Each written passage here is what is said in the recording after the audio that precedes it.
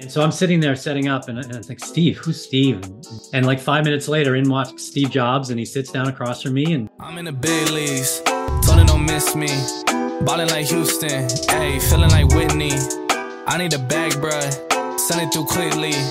I'm making his dog, like I'm in the big leagues. Told him that I gotta go, dog.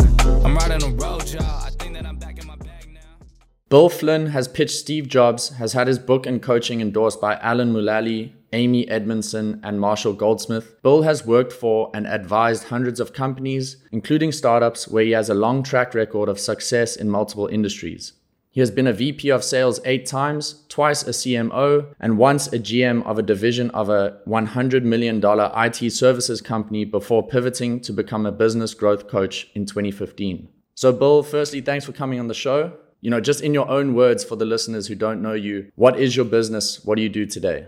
Sure. Well, thanks for having me on, Calvin. I appreciate it very much. I like to describe my business, not what I do, but what I do for others. And basically what I do is I help leaders and their teams take the guesswork out of growth. I do that by teaching them a framework which focuses on 3 main things: the team primarily, but people in general, culture, etc. Strategy and execution as 2 sides of the same coin, and then leveraging cash as your financial metric of growth. Because if you want to grow, you have to invest in the business, and typically you have to invest in front of that growth in order to make sure that happens. So that's primarily what I do. Most people call me a coach, but that's such an amorphous term these days. I typically don't use that word. Okay, and in the description, I obviously touched on, you worked for and advised hundreds of companies. How did you transition into being a business coach? Was that just a natural next step for you, or was it a bit more complicated than that? Sure. There's a little story there. So I, between startups 5 and 6, so I did 10 startups over about 25 years here in the Massachusetts, Boston area.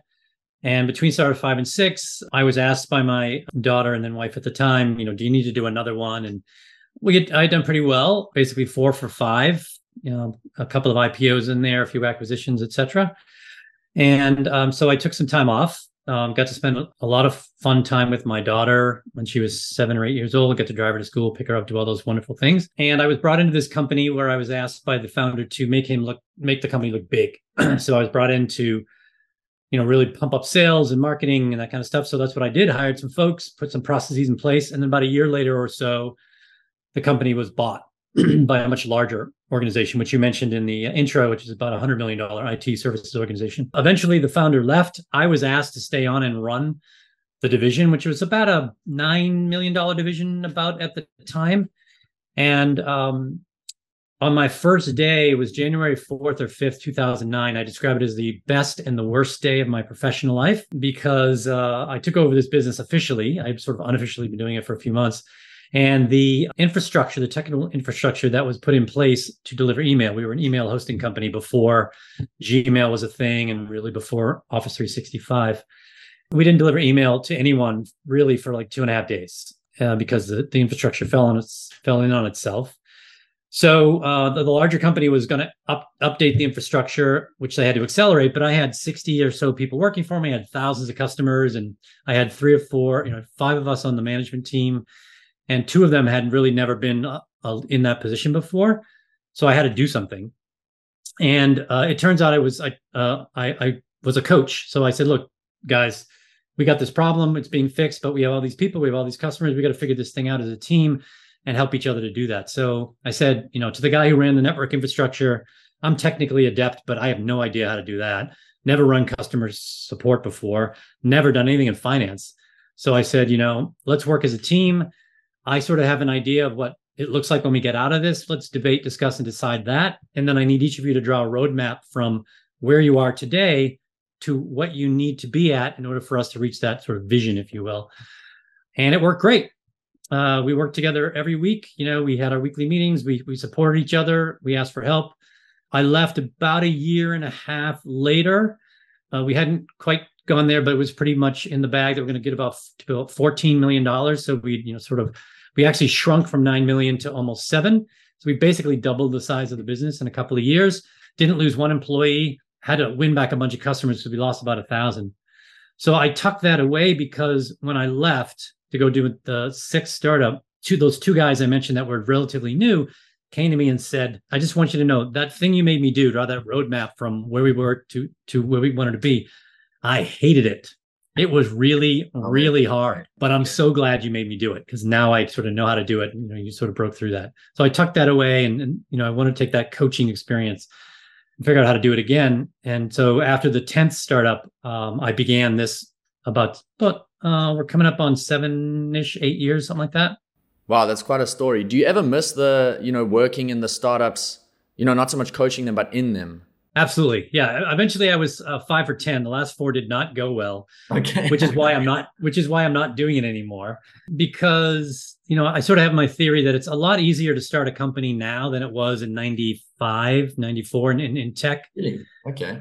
Cost about $15 million to start a business in 1994, 1995, in tech. Now the same business costs about $100,000, maybe less. So it's super easy. So almost anyone can start a company, and almost anyone does. I had a hard time because founders often have something called founderitis, which is basically they fall in love with their idea and not with the problem or the customer. And that's what I found in my last 4 is I couldn't convince those people that, this wasn't really the problem that our customers were trying to solve. It was something that you wanted to do, which is great. But if you want to grow to be large, we have to do some other things. We have to really dig deep to do customer discovery, other kind of stuff to get there. And they weren't interested in that. I was generally running sales and or marketing at the time. So they just blamed me for it. And I couldn't convince them otherwise. So the last 4 were pretty tough. So that's sort of why I am out of it. I absolutely love doing it. I love puzzles. And to me, a startup is just a big puzzle. So that's what I miss. So, I do puzzles in other ways. I think being a coach for people who want to grow is I'm actually I'm not solving the puzzle for them. I'm helping them solve the puzzle. I'm sort of saying, hey, let's put it in terms of a metaphor of a crossword puzzle, a jigsaw puzzle, right? I'm saying, look for the corners first, do the outside edges and then try to, combine the things that are the colors that are the same. And I'm giving them all that sort of work, but they're the ones finding the pieces and putting them into place. Yeah, I get you.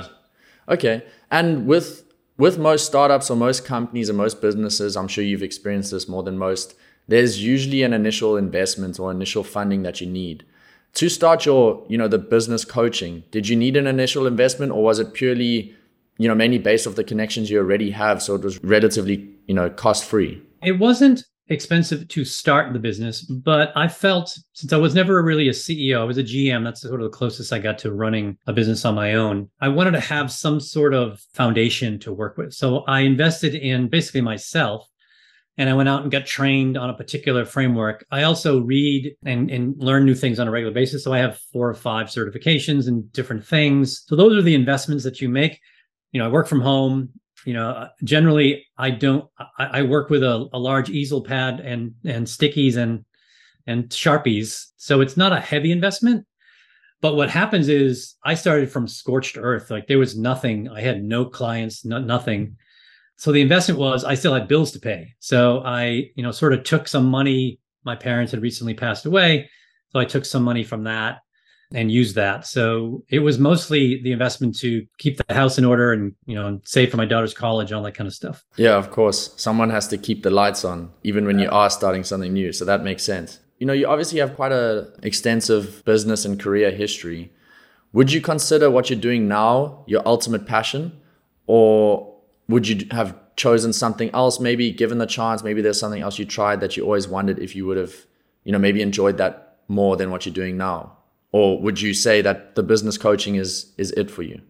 Yeah, I really loved startups, but I got to say, working for myself, doing what I do, there's great satisfaction in it. And I would say that word is correct. It is a calling, right? A calling is something that you would do for free if you could. And I definitely do. I can't afford to do it for free just yet. And I do get paid a good amount of money every time I work with a client, but I do it for free on a regular basis because I just love it so much. And I think one of the measurements that I've come to believe is important when you're really sort of in that flow is you have to be aware of time. And when time flies, you're not even aware that an hour has passed. It feels like 5 minutes. Then to me, that's something that you should pay attention to. That's maybe a calling or something that leads to your calling. So I would say, yes, this is a calling for me, the way I see it. Okay. I'm sure you've heard the expression before of making it, right? Have you ever sat back and felt like you've made it? If so, when was that? And if not, what do you think that would look like for you? Yeah, I don't know that I've ever made it. I study Stoicism, and that's a philosophy that's a couple thousand years old, based upon Socrates and other things. And so there are some fundamental tenets that they think about, and so complacency is not one of them, right? There have been certain sort of short times in my life where I sort of felt like I made it, so to speak, at least for a period of time. The first IPO that we did, where I knew I had a significant impact on the valuation of the company, as actually I was the top sales guy, and one of the top directors of sales there. Sort of that felt good. Having a great daughter, and being a good parent, I think that's sort of, my daughter's off and doing a lot of her stuff on her own. So that's sort of another made it, even though that never ends either. So I can't say that I've ever sat back and said, I did everything I wanted to do, but there have been moments where it felt good for, at least a temporary amount of time. It felt really great. Yeah, that makes sense. And so I didn't know this until I read the description that I spoke about in the beginning. But if you can you expand a bit on the story about Steve Jobs? How did you end up pitching to Steve Jobs? What was the story there? So I worked for a speech recognition company in the early 90s called Dragon Systems. It was a lot of the technology and the basis behind it was what Siri. A lot of guys that worked there went to build Siri, but I was there really early on, and there was no Windows product. It was a heavy and expensive thing. But I got to work with OEMs, so original equipment manufacturers, like computer manufacturers, software developers, etc.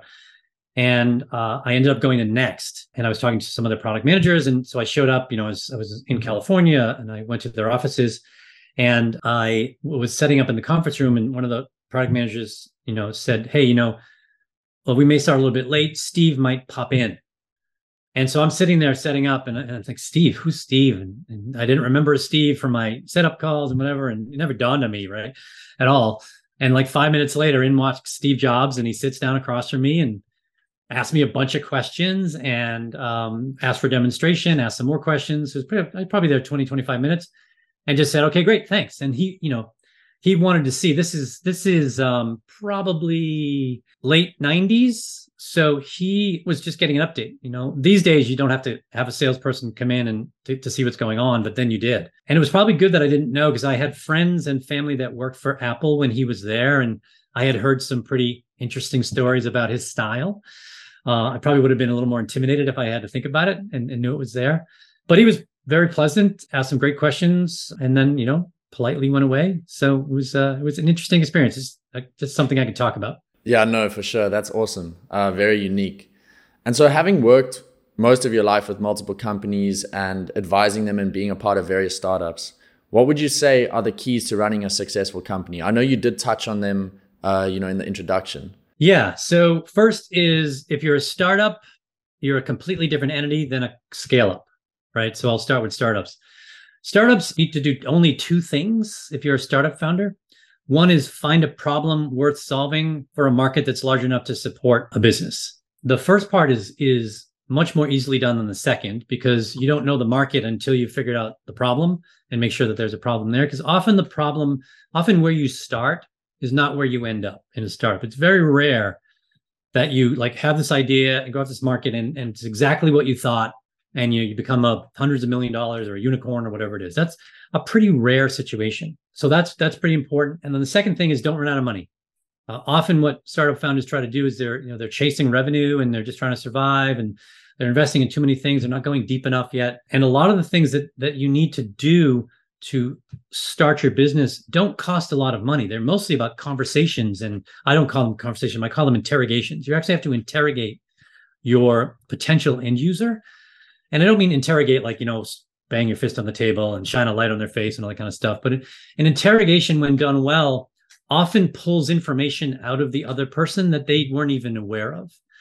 They're able to ask questions, and like a good interrogator will sit down with someone, say, who's a witness, and they'll say, what did you see? And they sort of describe something and it's not very clear. They'll say, well, tell me more about where you were, right? Were you inside? Were you outside? What was the temperature? What were the smells? What were the other people around you? Because they know that those associations will trigger other memories. And that's what you need to do as a founder. You're trying to make sure you understand the struggle that your potential user is having. Don't ask them to tell you what to make, because they'll tell you, and that's not exactly what they want, or certainly not what they'll buy. So you have to make sure you understand that. So that's sort of a startup and scale up, which is make sure you're solving a problem worth solving, and hopefully with a big enough market to support your business, and then don't run out of money. Everything else, culture and all this other stuff, is unnecessary, because there's a great definition of a startup, which is a startup is a temporary organization in search of a business model. And if you haven't found a business model, you're not a real business yet. Don't act like one, right? Don't do all these things, invest in the business, et cetera. Make sure you found that problem worth solving first. But once you've done that and you've gotten through that sort of product market fit knothole, you can then decide. You have two choices, basically. Do you want to be a lifestyle company where you're just sort of pulling money out of the business and having a lifestyle, which is perfectly fine? Or do you want to scale? If you want to scale, then to me, you have to revisit all those decisions that you made earlier to make sure that those ones that you made earlier will support a business going forward. And then, as we touched on a little bit, and what I touched on in my book, there are really only 3 things that you have to worry about, but they're big, meaty things. But make sure that your team, especially the team that you surround yourself with, is an A team, and they make you better because they're better at the things that you're not good at. And you and they have a psychologically safe environment so you can fight in a healthy way, because that's the best decisions you have. Then you have to understand, you have to have a strategy. What is that? And the strategy is really the thinking that goes around that helps you with the plan, right? You measure everything against that strategy, and know that you're executing on your strategy. So those 2 things go together. You execute as you go. Simon Sinek has this sort of infinite game, which is one of his latest books. That's what he's talking about. Strategy never ends. You don't have a strategy and it stops. You're constantly refining it and updating it, because technology changes, demographics change, world situations change, etc. And then lastly, if you're going to make sure you understand a financial metric, don't measure your business by revenue. Revenue is vanity. Profit is good, but you can move profit around. You can change your salary. You can move money and seem more profitable, but doesn't necessarily mean you are. But cash will not lie to you. Cash is the only thing on your P&L and your other business statement that won't lie to you. So know that your business is growing on the foundation of cash, and understand how to do that. So those 3 things: really understand team, how to attract, build, and develop teams. Make sure you understand how your strategy and execution work together, and then make sure that you have your primary financial metric is cash, not revenue or profit. Sure. Okay.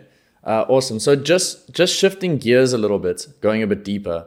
I just want to talk about some challenges. You're always facing challenges in business, no matter what your background is, what race you are, what circumstances you come from, what university or college you went to. What would you say is one of the most trying challenges you've faced in your life so far? And if it is not directly business related, how did it affect your business, as I'm sure it would have? So from a professional perspective, I'd say the challenge I already talked about, which was that situation, right, is that lost thousands of customers in a week, and had my team was getting yelled at on a regular basis. And so that was challenging. I had that. We had to get through a bunch of stuff. So professionally, that was sort of the biggest challenge that I had.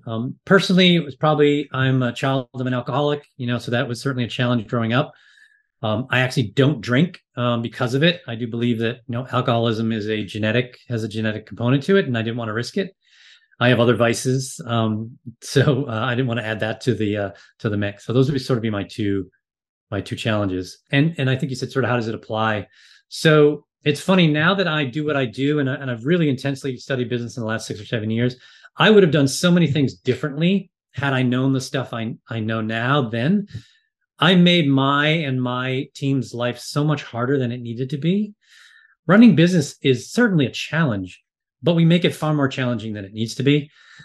There's a big gap between what science knows about how to run business and how people actually run their business, and we should understand that. I also think it made me much more disciplined in what I do, and it's helped me working for myself, because I work from home. I work by myself. I don't have anyone to be accountable for. There's certainly days that I would have worked much harder had I been in an office and sort of felt the pressure of being seen. But I have a relatively good discipline. I do things on a regular basis, and so that's sort of how it's helped me as well.